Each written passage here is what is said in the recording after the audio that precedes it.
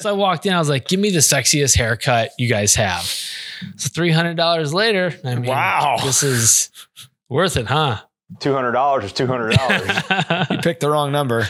I could have seamlessly went into that. We'll just edit it. Yeah. $200 later. $200 is $200. Seamless. This segment of DoD TV is brought to you by Leupold, American to the core.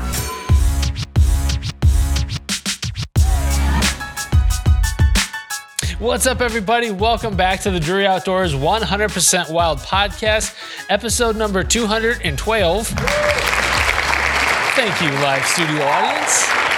You're Matt Drury. You're Tim Shelswick. And together we make 100%. Or a horrible duo, one of the two. Both. Let's go with both. All right. So we've got the standard shout outs. We've got question of the day. We got the wildlife word. We should mention that if you want to be on the show, you could leave us a voicemail and we will put you on the show. You could win a Deercast hat and give us your social security number. I got some cool Deercast hats out. Yeah, the Bottomland one. Oh, yeah. I'm working on another cool one right now. Actually, Offset? I'm working on several right now. Offset. It's that one will be Offset, yes. But I got more in the pipeline. You sound like it was like some kind of yes, Tim? giving up on that. Like, yeah, fine. Well, I like concession, but I got outvoted on the interwebs. Yeah, on the Instagram. And you always do what the Instagram tells you to do. Yes. Anything. Oh, hit me in my DMs. Matt Drury 81. Speaking of DMs, our friends hit us up with some feedback. Yeah, they're called shout outs, Tim. Sorry. We need to get a sponsor for this part of the show. And we'll just trademark shout outs. Yeah. All right. So the first one is from Cameron Dowd over on Deercast. He's talking about the Bobby Cole show, which was the last episode. He says, love the info, guys. Never stop learning. He used 4 exclamation points. I feel like that's a little excessive. I mean, maybe he was yelling at me. You have to scream it. Never stop learning. Ever. Food plots really fascinate me. I don't do a lot of acreage, but I have few smaller plots that I really enjoy working. I'm in the same boat that he is. Not many food plots, or not big food plots, but we got some killing food plots. Not the size that matters, right? Right? That's what she said. Good job. Before I go on to our buddy Steve, who left us a comment on YouTube, I should mention to our iOS listeners, so people that are listening on their Apple device, if you notice the show is a little bigger in terms of file size here recently. We're fancy now. We are fancy. You can watch us on your Apple media player. Yeah, I was doing some cardio the other day, and I was on Spotify. Did you get your hips going side to side? Okay. I swing them. Power walking. Mm-hmm. And so I was listening to Joe Rogan's podcast, and Never heard of him. He had, there was video on the Spotify version. I was like, hey, we have video. We're a video production company. Brilliant man. Can we do these things? Video. Turns out we screwed up the podcast trying though. Like it did not work at first. For a couple of weeks. Yeah, it was weird. And I talked to the folks at Spotify and they said, like the guys, unless you're whoever like the CTO. Probably not that level, Manuel or something at Spotify. He said, unless you're Joe Rogan, you can't have video with your show. So kind of BS. We're not, give us a few weeks. We'll get there. Yeah. But we can embed video in in the iOS version of the show. So if you're listening on your iPhone or iPad, you can watch the show. There you have it. We'd prefer you watching Deercast. Yeah, we're promoting. There's all kinds of great. The show is powered by Deercast. That's right. If you're not watching in Deercast, you're stealing. Never thought about it that way. You're all thieves if you're listening on some other platform. I'm not going to call you thieves because I just want you to listen. And if you'd like to watch, go ahead and do that too. You're not willing to go as far as to call our entire audience thieves? No. Not until we get a bigger audience. Okay, then I'll name call them. Yeah, that's right. Steve Porter on YouTube, also talking about the Bobby Cole show, said, could you guys do a show just on smaller kill plots? That's what I think most average hunters are actually doing. Do that in more detail. Yeah, I think it's a great idea. I mean, I think, Yeah, I follow this. It's a group in Facebook called, I think it's just called Food Plots or just Food Plots, something like that. And it's There's pretty a lot of women in that yeah. Facebook. It's group. pretty interesting though, just kind of following along with, your everyday hunter and what kind of food they're putting in, what part of the country they're in, and what the equipment they're using. There's some real ingenuity out there on planting food plots. Well, last year when we had that drought in like late, the annual drought that we get every August pretty much. Right after I planted. Yeah. And it was right around the same time I planted. I had a big blue 55-gallon drum and I'd been waiting to do something with it. And I figured, well, heck, I'll buy a spigot attachment, put it in the, cut a hole in the bottom, put it in there, put it in the back of my truck and go out and emergency water, like Smart. Gravity feed my food, the few small food plots that I had. So Did it work? Did it work? It was a ton of work, but I learned a few things. All right. The name of it was Food Plots and Equipment. It's a Facebook group that you can join. It's descriptive. Honestly, it's really interesting. I Appreciate your highly honesty. recommend it. Yeah. So, I tell no lies. hey, this podcast is supposed to be about helping people. This is Oh helpful. crap. Since you and I can't do I need it. to excuse myself then. I got nothing to offer. Right. Let's shut her down.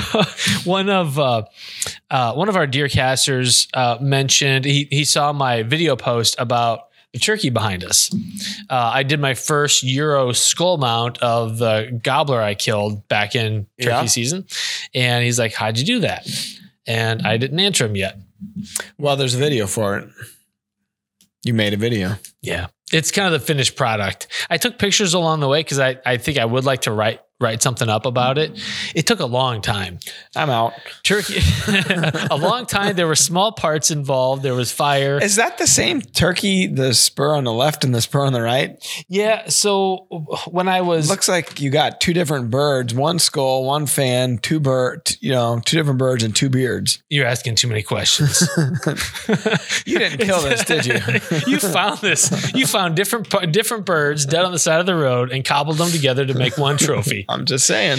When I was shearing off the legs for the spur mounts, the outer sheath kind of twisted and peeled away from the inner layer of skin, and so that's why you got that like nasty looking.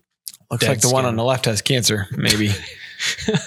Maybe that's why he just walked in circles around my decoys. But yeah, so the first part of the process was because it was an archery kill, the skull was intact. So I'm good there. The day I got it, I fleshed out the skull, took the skin off, and then took as much meat How off long of it did as I that could. take? Taking the skin off wasn't a big deal, but actually going through with an X-Acto knife and cutting away as much meat as I could took, I don't know, maybe an hour just for that part. The eyes, I didn't realize how big a turkey's eyes really are. The socket looks pretty big. Yeah, and you get a better understanding of just how well they can see when you finally see, because what you see exposed of the eye is maybe half of it. It's like a solid 2 times bigger than what you see. So take the eyes out, take as much of the flesh around the throat and stuff, and then I let it sit out, let the bugs get to it. That made me impatient, and so I figured I would try to put it in borax and maybe get the flesh to the remaining muscle tissue to peel away.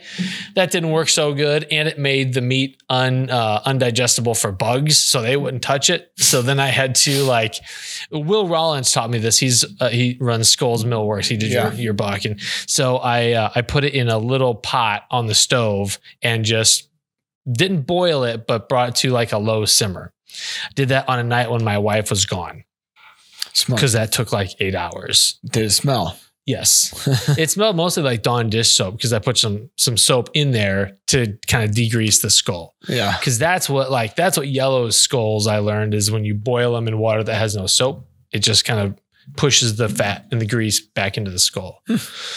So that part of the process. And then once I got it all cleaned up, I hit it with some peroxide and then drilled a hole in the bottom of the skull where the spine meets up with it for a little nail like a finishing nail to go in, and a little super glue, and voila. Bada bing, bada boom. There he is. It looks good. I'm just giving you hell. Yeah, good enough. Not bad for a first time out. No.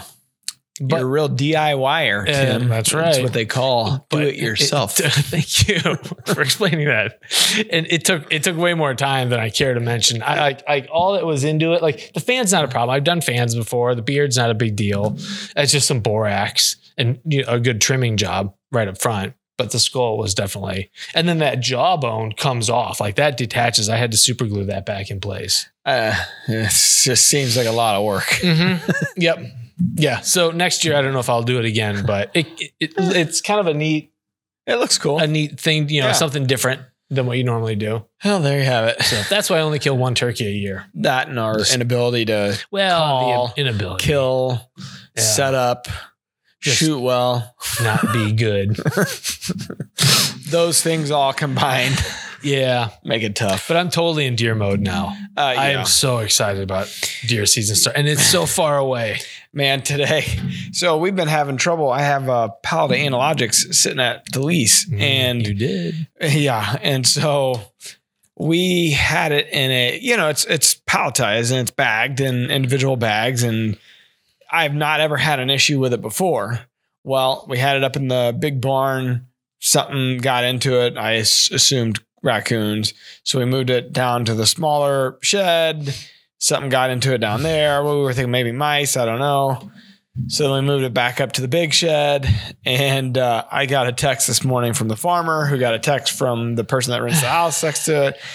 There was all kinds of, it sounded like a real party there in the barn. The dogs are barking and the barn cats are going nuts. Well, apparently there were 5 gigantic raccoons who were getting fat on analogics. There's a reason they're gigantic. So I got a text from them, from the farmer. Then I got a text from the farmer who leases the barn because it's 2 different farmers. Sure. So everybody's letting you know what's up. Upset with me. There's apparently a pretty big mess.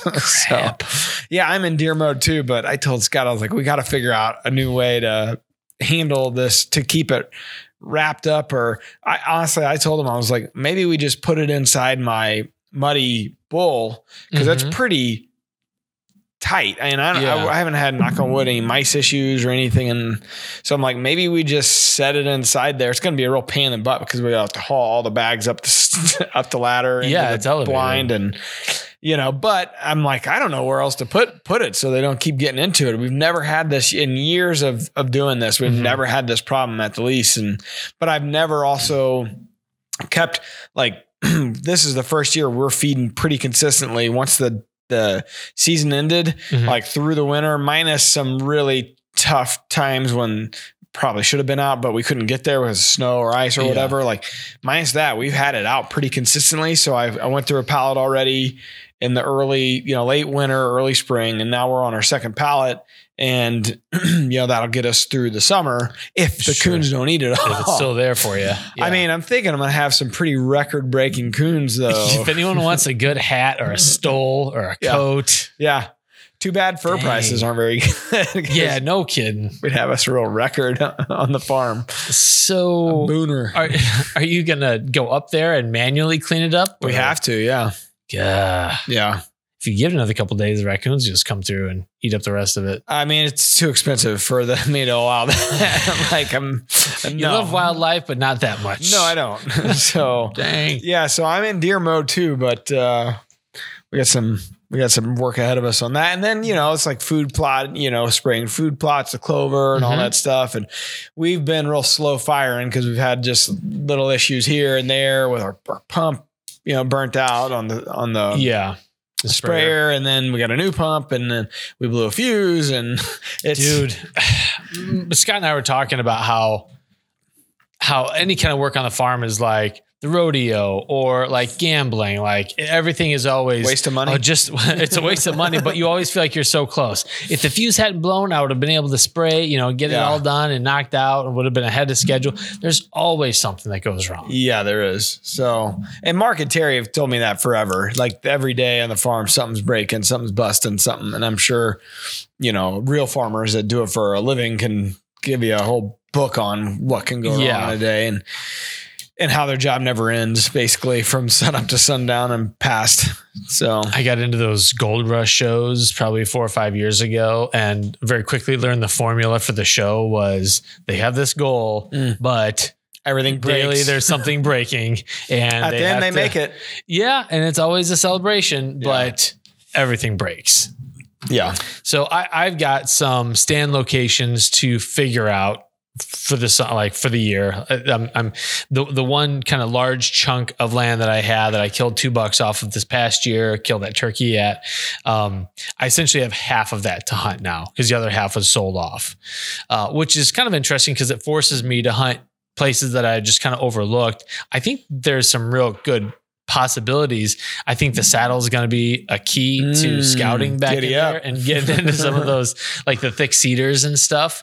So I just need to get the helium, the 4-pack of helium sticks, so I can kind of have my complete saddle mobile kit ready to go, and I can go do some prospecting with that. Sweet dog. Thanks, homie. Looking forward to that. Yeah. I'm sure Mark and Terry are looking forward to seeing more saddle hunts. I'm sure. Also, Hey, it adds an extra element to Drury Outdoors that none of the rest of us are doing because we all got camera guys with us. So, hey, Yep. I'm all for it. Yep, doing my own stunts. So, today, we don't have a guest. No, nor do we have an agenda. No, but we needed to do a podcast. So, Yep. here we are. It's good to check in. Like I legit miss, like we haven't missed a week in over a year. years, I mean, at least. yeah. So it's kind of just a pace that we fall into, and it's fun. Like I really enjoy doing these. So yes, we need to get content out, and it's kind of cathartic to be able to visit with the audience. Yeah. I like to go back to the previous podcasts. Every couple months I'll go back and read the comments, see what people are saying about it, not just what you pick for the shout outs, but in general if there's anything they want to hear or guests they want to have on, or what feedback of the shows were. And that feedback from the Dale Beatty podcast, the one where you kind of, it said something about, does race matter in hunting? ? And boy, I was surprised how pissy people got in the comment section. I don't think they listened to the podcast because we basically said it doesn't matter. Dale said it doesn't matter. He's had great experiences and no closed doors, and you know what I mean? And we were talking about how we need more hunters, like him, women, children, all ethnicities. And it was a pretty positive podcast in general, but boy, did we hear it in the comments section. Yeah. And it's so unfortunate because there are so many people that want to simply identify people by their demographics. Like they want us divided by our demographics. Well, I think the issue is that people are just hit over the head with it in media in the last, by couple the years. people who want to divide us by our demographics. So I think they saw the catchy title and they're like, God dang it. Here we go with in more hunting. Yeah. Here we go with more social justice warrioring. So I just want to point out that Tim picked the title. I'll just sit the next show out. That's fine. Or I could sit here quietly. That's fine too. I could just stare at you awkwardly and talk to you. Make fart noises and stare. Yeah. If you were going to do that, I'd rather you just sit behind me and breathing down my neck. Okay. That I'm just accustomed to. Just like, when you were editing, Terry was watching over you, making sure you weren't screwing up. That's right. At least that I can relate to. Have private guy PTSD. Previous experience. Yeah. I saw the old man today. How is Terry doing? Getting grayer. Is it possible? Yeah, he's still got a little pepper in there. He's trying to get rid of. He's got the hair that I think most guys that are aging would like to have. It's thick. I mean, you still got it for one, so that's a bonus, but it's pretty uniform also. Oh yeah, he's got the look. Hadn't changed much really. I mean, if you go back to the early videos, it looks basically like that. Maybe a little wetter looking now. Definitely grayer. Going with the wet look. He used to have a feathered look. I think that was, he had flow before flow was cool. That's the thing now with all these kids. They got flow. Terry had flow. I just went and got my haircut fixed. So I got a little cocky. I've been cutting my own hair for months now and doing it again a few nights ago. And the guard fell off on my trimmer as I was going to do the backside of my head. And I just heard, and I felt it on my scalp. So I put a divot in. So I went in. Got it and, fixed. Beth couldn't fix that? Yeah, she probably could, but there were some other structural issues that have been ongoing. Mostly for a your while. head and the shape. They couldn't do anything for me for that. So I walked in. I was like, "Give me the sexiest haircut you guys have." So $300 later, I mean, Wow. this is worth it, huh? $200 is $200. You picked the wrong number. I could have seamlessly went into that. We'll just edit it. Yeah. $200 later. $200 is $200. Seamless. But the lady was like, I can't tell you how many haircuts I've fixed for people over the past year. Yeah. All the tight asses. Mhm. Yeah. I'm saving $20 a month here. Yeah. It's like, is it really worth it? No. Not so much. I need to stimulate the economy. Unless you're shaving your head like with a 1 all the way around or a 2. Like, You ever thought about doing that? I did when I was a kid, Jared and Justin. So the Lurk boys, we're all cousins. We all lived by each other. And those kids, they shaved each other's heads every, couple weeks. They were giving each other haircuts. How old were they when? Oh, we were, I bet they were doing it since they were in 2nd, 3rd grade. Holy cow. I mean,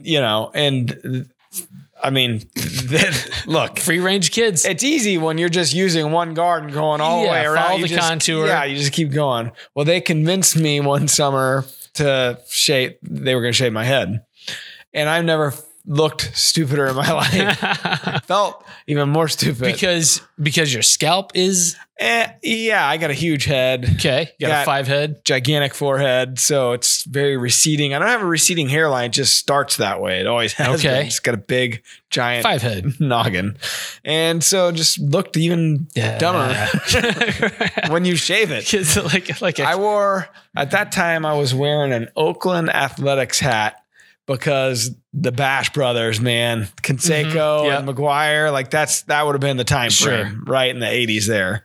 And that was the hat I wore all summer. Never took it off. this is covering up your secret shame. Yes. So to answer your question, no, I would not shave my head again. I don't think I would either. I've had friends that have done it as adults and it didn't come back at the same kind of fullness as it did when it was growing. See, I pride myself in flow as well, Tim. Can't do that. Yeah, you don't want to tempt fate. No. Plus, you could end up with a lumpy scalp and you don't know it until you shave it. This has been Hair Care Talk. Yeah, I'm Your sure host, people Tim are and Matt. thrilled. The views on this one's gonna really be low. I don't know. New haircut. So What I got that really going wanted to for talk us. about are some of the interesting articles that I'm seeing in DeerCast lately. So we started moving towards some news articles, right? Like, hey, what's very topical? What's something that people What's really hip could dive on into? the street, I think is the lingo. Sure. So you've done some DNA, like test tube cloning ones. Whitetail cloning. Had you known that was because I actually have. I did know. I read about that a long time ago. I kind of forgot about it until you brought it back up. And it's interesting. The guy in the article, he's been cloning for 12 years or It's something. like you find out like Jed's been cloning in his garage and he's got 13 of the same buck. And Yeah. well, it sounds like the first like successful cloned buck happened back in 2003 down in Texas. Yeah. And they kind of use that as the archetype and it's typically deer breeders who are doing this. They find a good buck and those genes are worth a lot of money for people who are doing high fence hunts. And This is like $50,000 a deer, right? yeah, it's crazy. And so there's a lot of money behind it. When there's money behind something, you can pour on the research and development and A $1.6 billion industry, the breeding industry. billions and billions Right? and billions. I think I was right. Yeah. There's so much money there. Yeah. And you can get into the whole ethics of that in and of itself. Yeah. But it just, brings up a lot of ethical questions. Like, do we want that? Because captive deer get loose. Then what happens? Then you've got kind of cloned deer out there in the wild, Just walking in circles, eyes glowing at night. looking at you, Yeah. telepathically talking to you. It is creepy. I mean, it's a creepy thing to think about. Like I think I read something not long ago about people doing it for their dogs and pets. Like, Yeah. it's like, hey, this is Snowball 1, Snowball Yeah. 2. exactly. And it's like, man, that's a really weird precedent to set. I don't know. I would not want that. And I certainly wouldn't want to, I'd be worried that something's genetically wrong with the meat, or, you know what I mean? Like what diseases come out of it in the long run. Someone said in the comments, have we learned nothing from Jurassic Park? Yeah, there you go. I mean, just because you can do something doesn't mean you should do something. Well, even in the article, they talked about the guys wanting to do a woolly mammoth, which I've read about that before, how they, they got, whatever the DNA, and they want to go back and try to clone from the DNA. Well, it seems a little nuts to me. The really crazy thing about like woolly mammoths is that for a long time, and I don't know what the most recent case is, but like natives that live up in the Arctic Circle and the tundra and stuff, it was part of their tradition when they found a carcass to sometimes eat it because the meat was deep frozen for years. Like and they were talking like tens of thousands of years, however long it was from us to woolly mammoths. Like we're not talking about 10 or 5. No, it wasn't like last decade. It was thousands of years, but it was deep frozen, and it was just no big deal for them to eat it. It would be like someone kind of finding a T-Rex and being like, it's still preserved enough, but it's crazy that they were still consuming woolly mammoth. Like how long ago did this happen? Like when's the last time someone ate a woolly mammoth? That I don't know, but like I demand answers. In modern history, like in modern times, like I would say within the past 50 to 100 years. Alan, can you fact check this? Hey, can you fact check this? I need to know when's the last time. What was it? Native Americans found a woolly mammoth. Probably Inuit people. Inuit. And ate it. Eating woolly mammoth meat. I would Google search that and then clear your search history.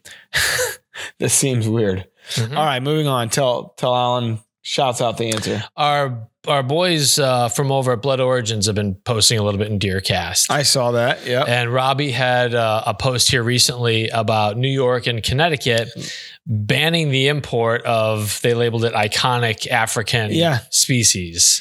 Kind of on that topic, I should say, I just saw where, I forget which country, if it was Japan or Taiwan or which country in Asia, but one of them, they're going to start flooding the market with 3D, like printers, replicas of tusks and horns, and they're going to flood the market. The price for it. Huh. Yeah. I just read that today. I mean, it's still not authentic, so I don't know that. But if you can't tell, if they're good enough, the ones they showed look pretty good. It's like, what'd you get, Miranda? Cubic zirconia? Mm-hmm. She still doesn't know. No. So it works. Case in point. I wish I could come up with a way we're redoing our kitchen. I wish I could come up with a 3D printed version of that damn kitchen. Because let me tell you, there's a little boy in our neighborhood that has a 3D printer, and he has a crush on my daughter. And he has been 3D printing toys for her nonstop. Tell him to stay the hell away. This is bizarre. We don't need any more trinkets at the house. Yeah, I get this. My daughter, she's 4, she's in preschool, and I keep these boys. One brought her home a necklace from his vacation in Florida last week. Shove him. Somebody else brought home flowers, and this one kid's always eyeing me up when I drop her off. I got to give him the stink eye. I know what you're doing. Circle of trust. But the problem is this kid, he's doing it back to me. Oh, geez. No, you don't want that. Yeah. That's a dominant kid. Yeah, he's... Dang. Living rent free in my head. So get a 3D printer. Yeah, I'd work on the countertops because those are expensive and they're going to be a while. Dang. But Robbie's whole thing is like, we're importing our own ethics onto these people that live in Africa that depend on the tourism dollars that come from people that go over and they hunt maybe an aging male lion that doesn't fit the social structure, or a problem elephant or whatever. And so, instead of letting the African people that are in these countries decide how this happens, they're just going to tell the way it works. It's an end run. Like, it's not a direct attack, but if you live in New York or Connecticut, they're saying, well, if you live here, you can't bring something like that back. Yeah. What's next? You can't hunt grizzly. You can't hunt elk. You can't hunt mule deer and say Canada. You know what I mean? Can't import that in. Can't bring that over the border. Like, that's the type of thing that's ultimately happens. And people will say, well, now you're getting a slippery slope territory. But just because something is a slippery slope argument doesn't mean that it's false.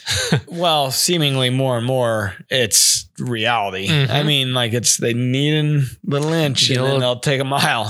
Yep, 100%. So we're excited about having Robbie and crew in Deercast, so you get to see more of the Blood Origins content in there. Yeah, those guys are pretty fascinating, as we heard on the podcast a few weeks ago. They're almost as fascinating as this show. Sorry, One other Robbie. article, you just launched it in Deercast. We've had a few. So in Minnesota, there's a case of a deer farmer who has dumped a CWD positive. In fact, it's been discovered that he's been dumping deer outside of his deer farm property onto like a county park or state forest ground. And one of those deer was CWD positive. So now the DNR up there is trying to figure out, well, how many other deer were CWD positive? There's been over 100 cases in Minnesota of CWD positive deer. Do we have to worry about other deer in the area on these public lands? Because it's also like American Indian reservation ground up there. It's just this patchwork of different governing agencies that oversee these properties. Yeah. And so it's kind of a mess.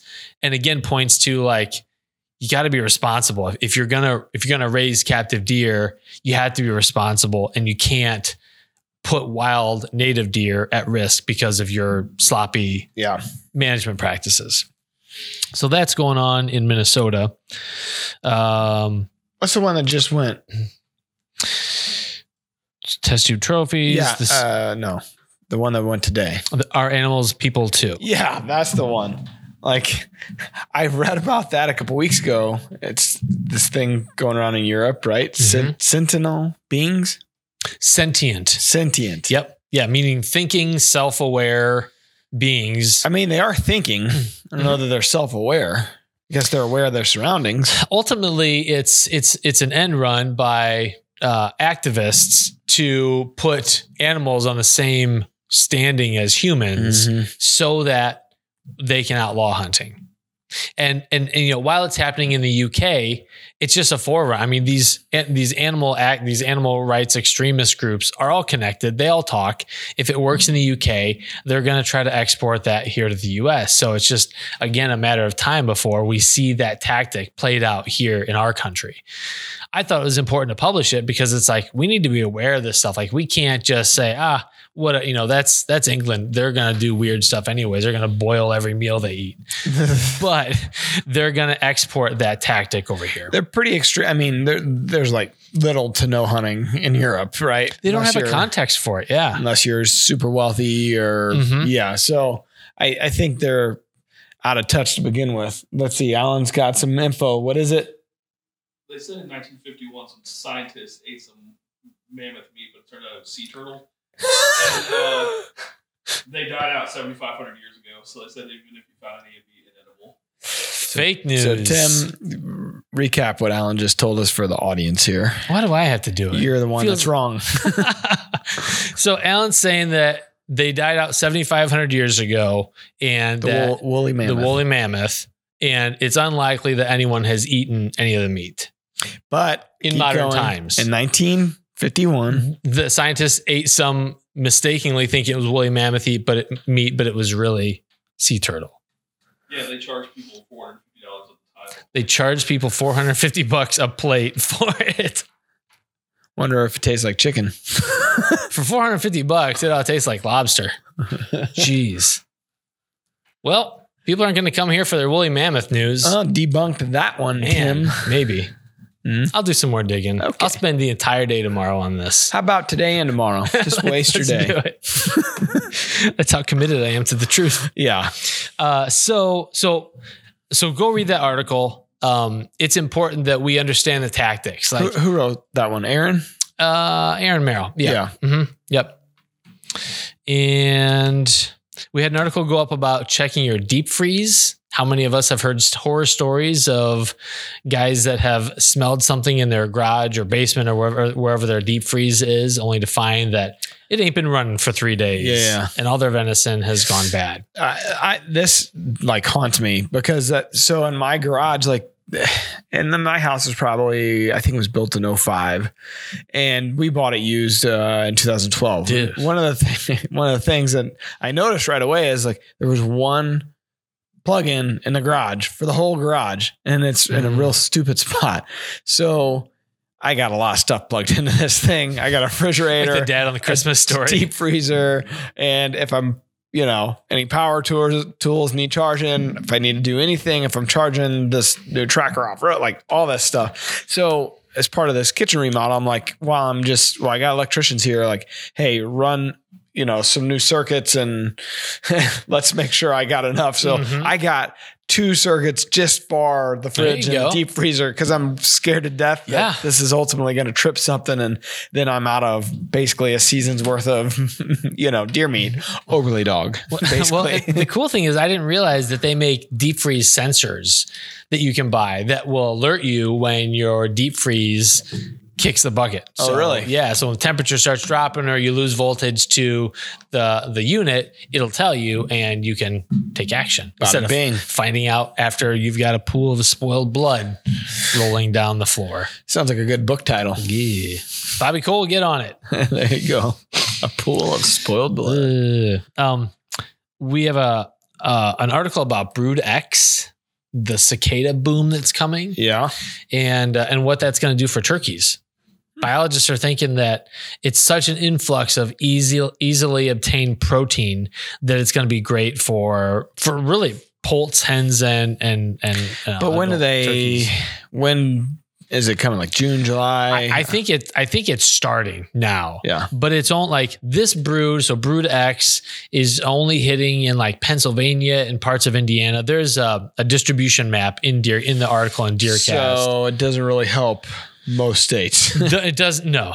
I mean, annually there's the annual cicadas. There's like a 13, a 17 year, a 21 year. But this is going to be a massive explosion in these areas. I think Missouri. That's what she said. Missouri is due for their big boom in 2024.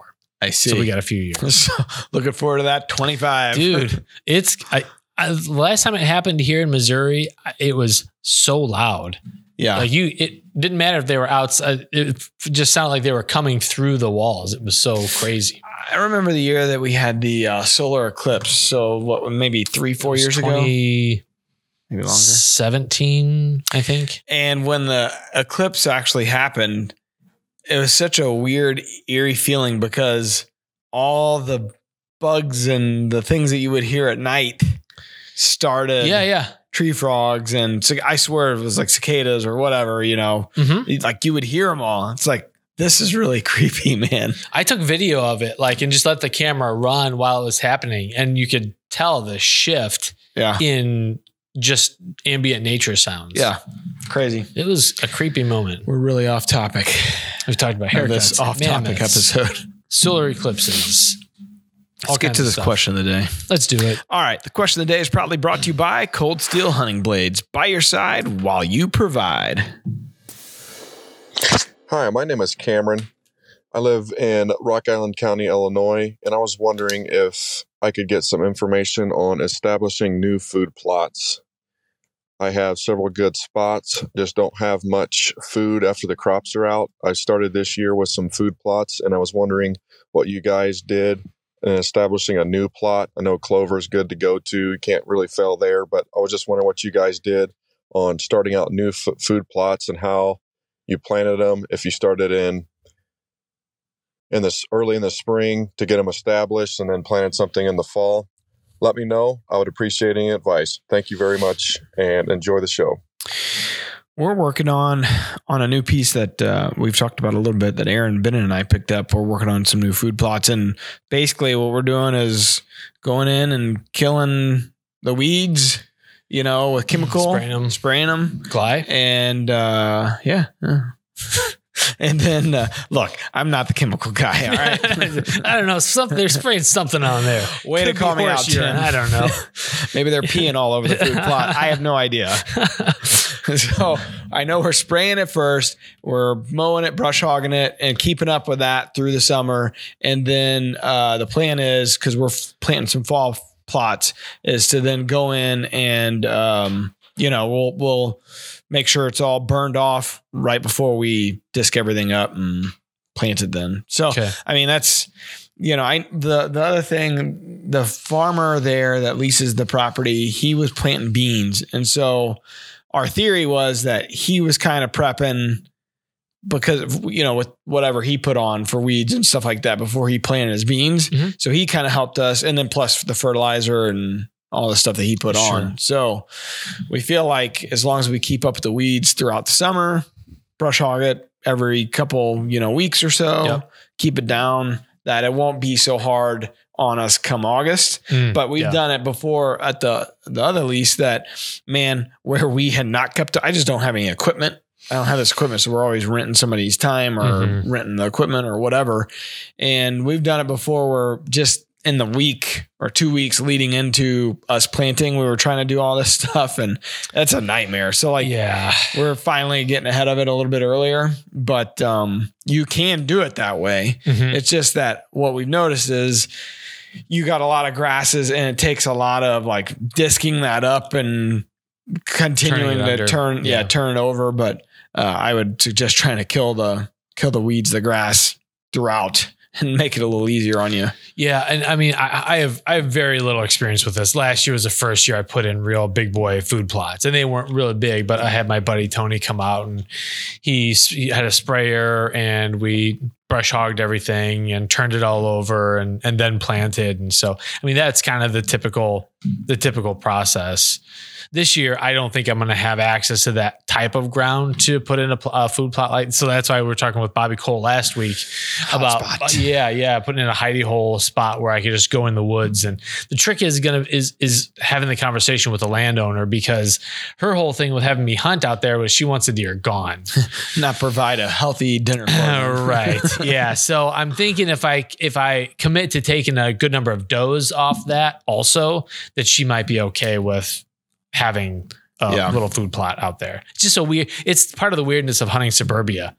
The goals, people have different objectives. Yeah, they're trying to grow a healthy herd. They want you to kill them because they're eating their flower garden. Well, you have that, and then next door you have the animal lover who hates the fact that you're out there bow hunting. Yeah, they love watching them. They're feeding them. Yeah, it's such a weird dynamic. So it's just there's some nuance there. Yep.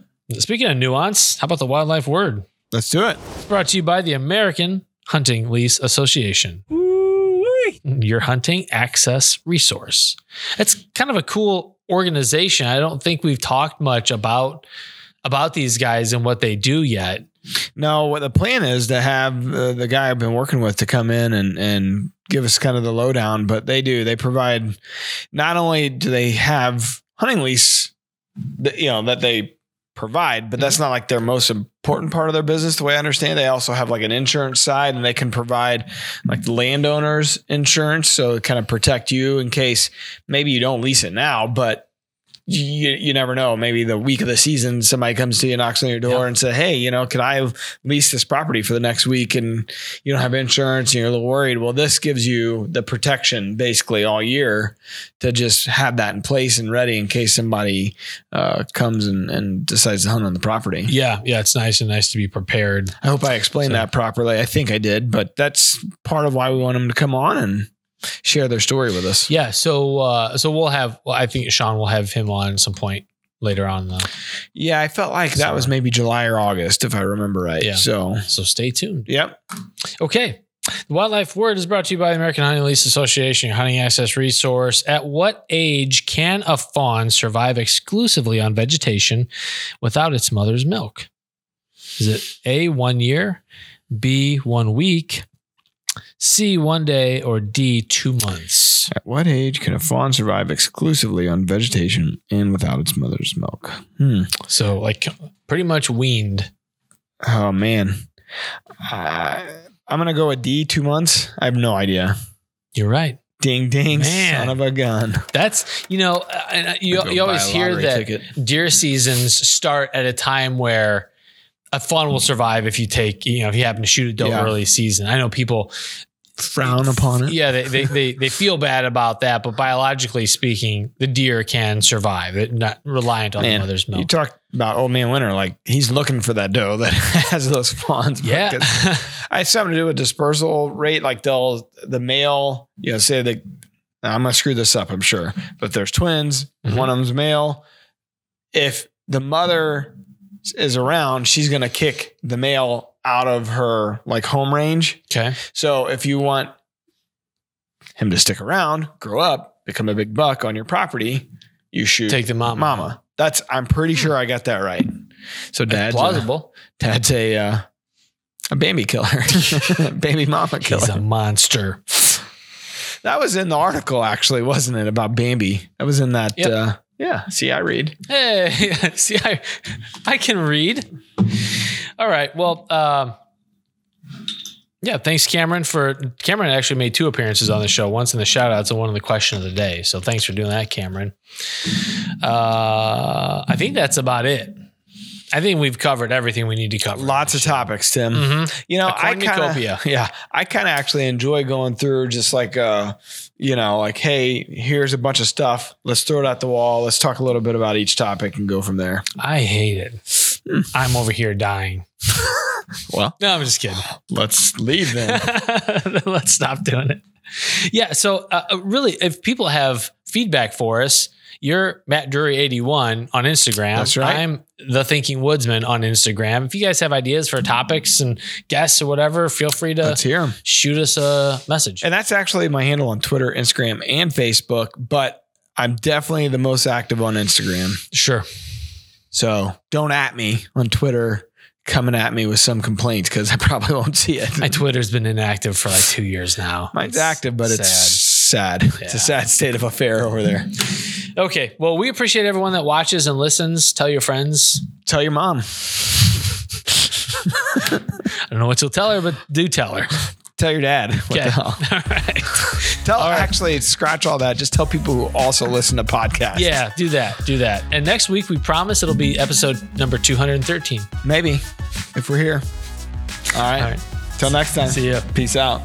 Deercast is giving you the chance to hunt with Mark and Terry Drury. Head over to deercast.com to enter.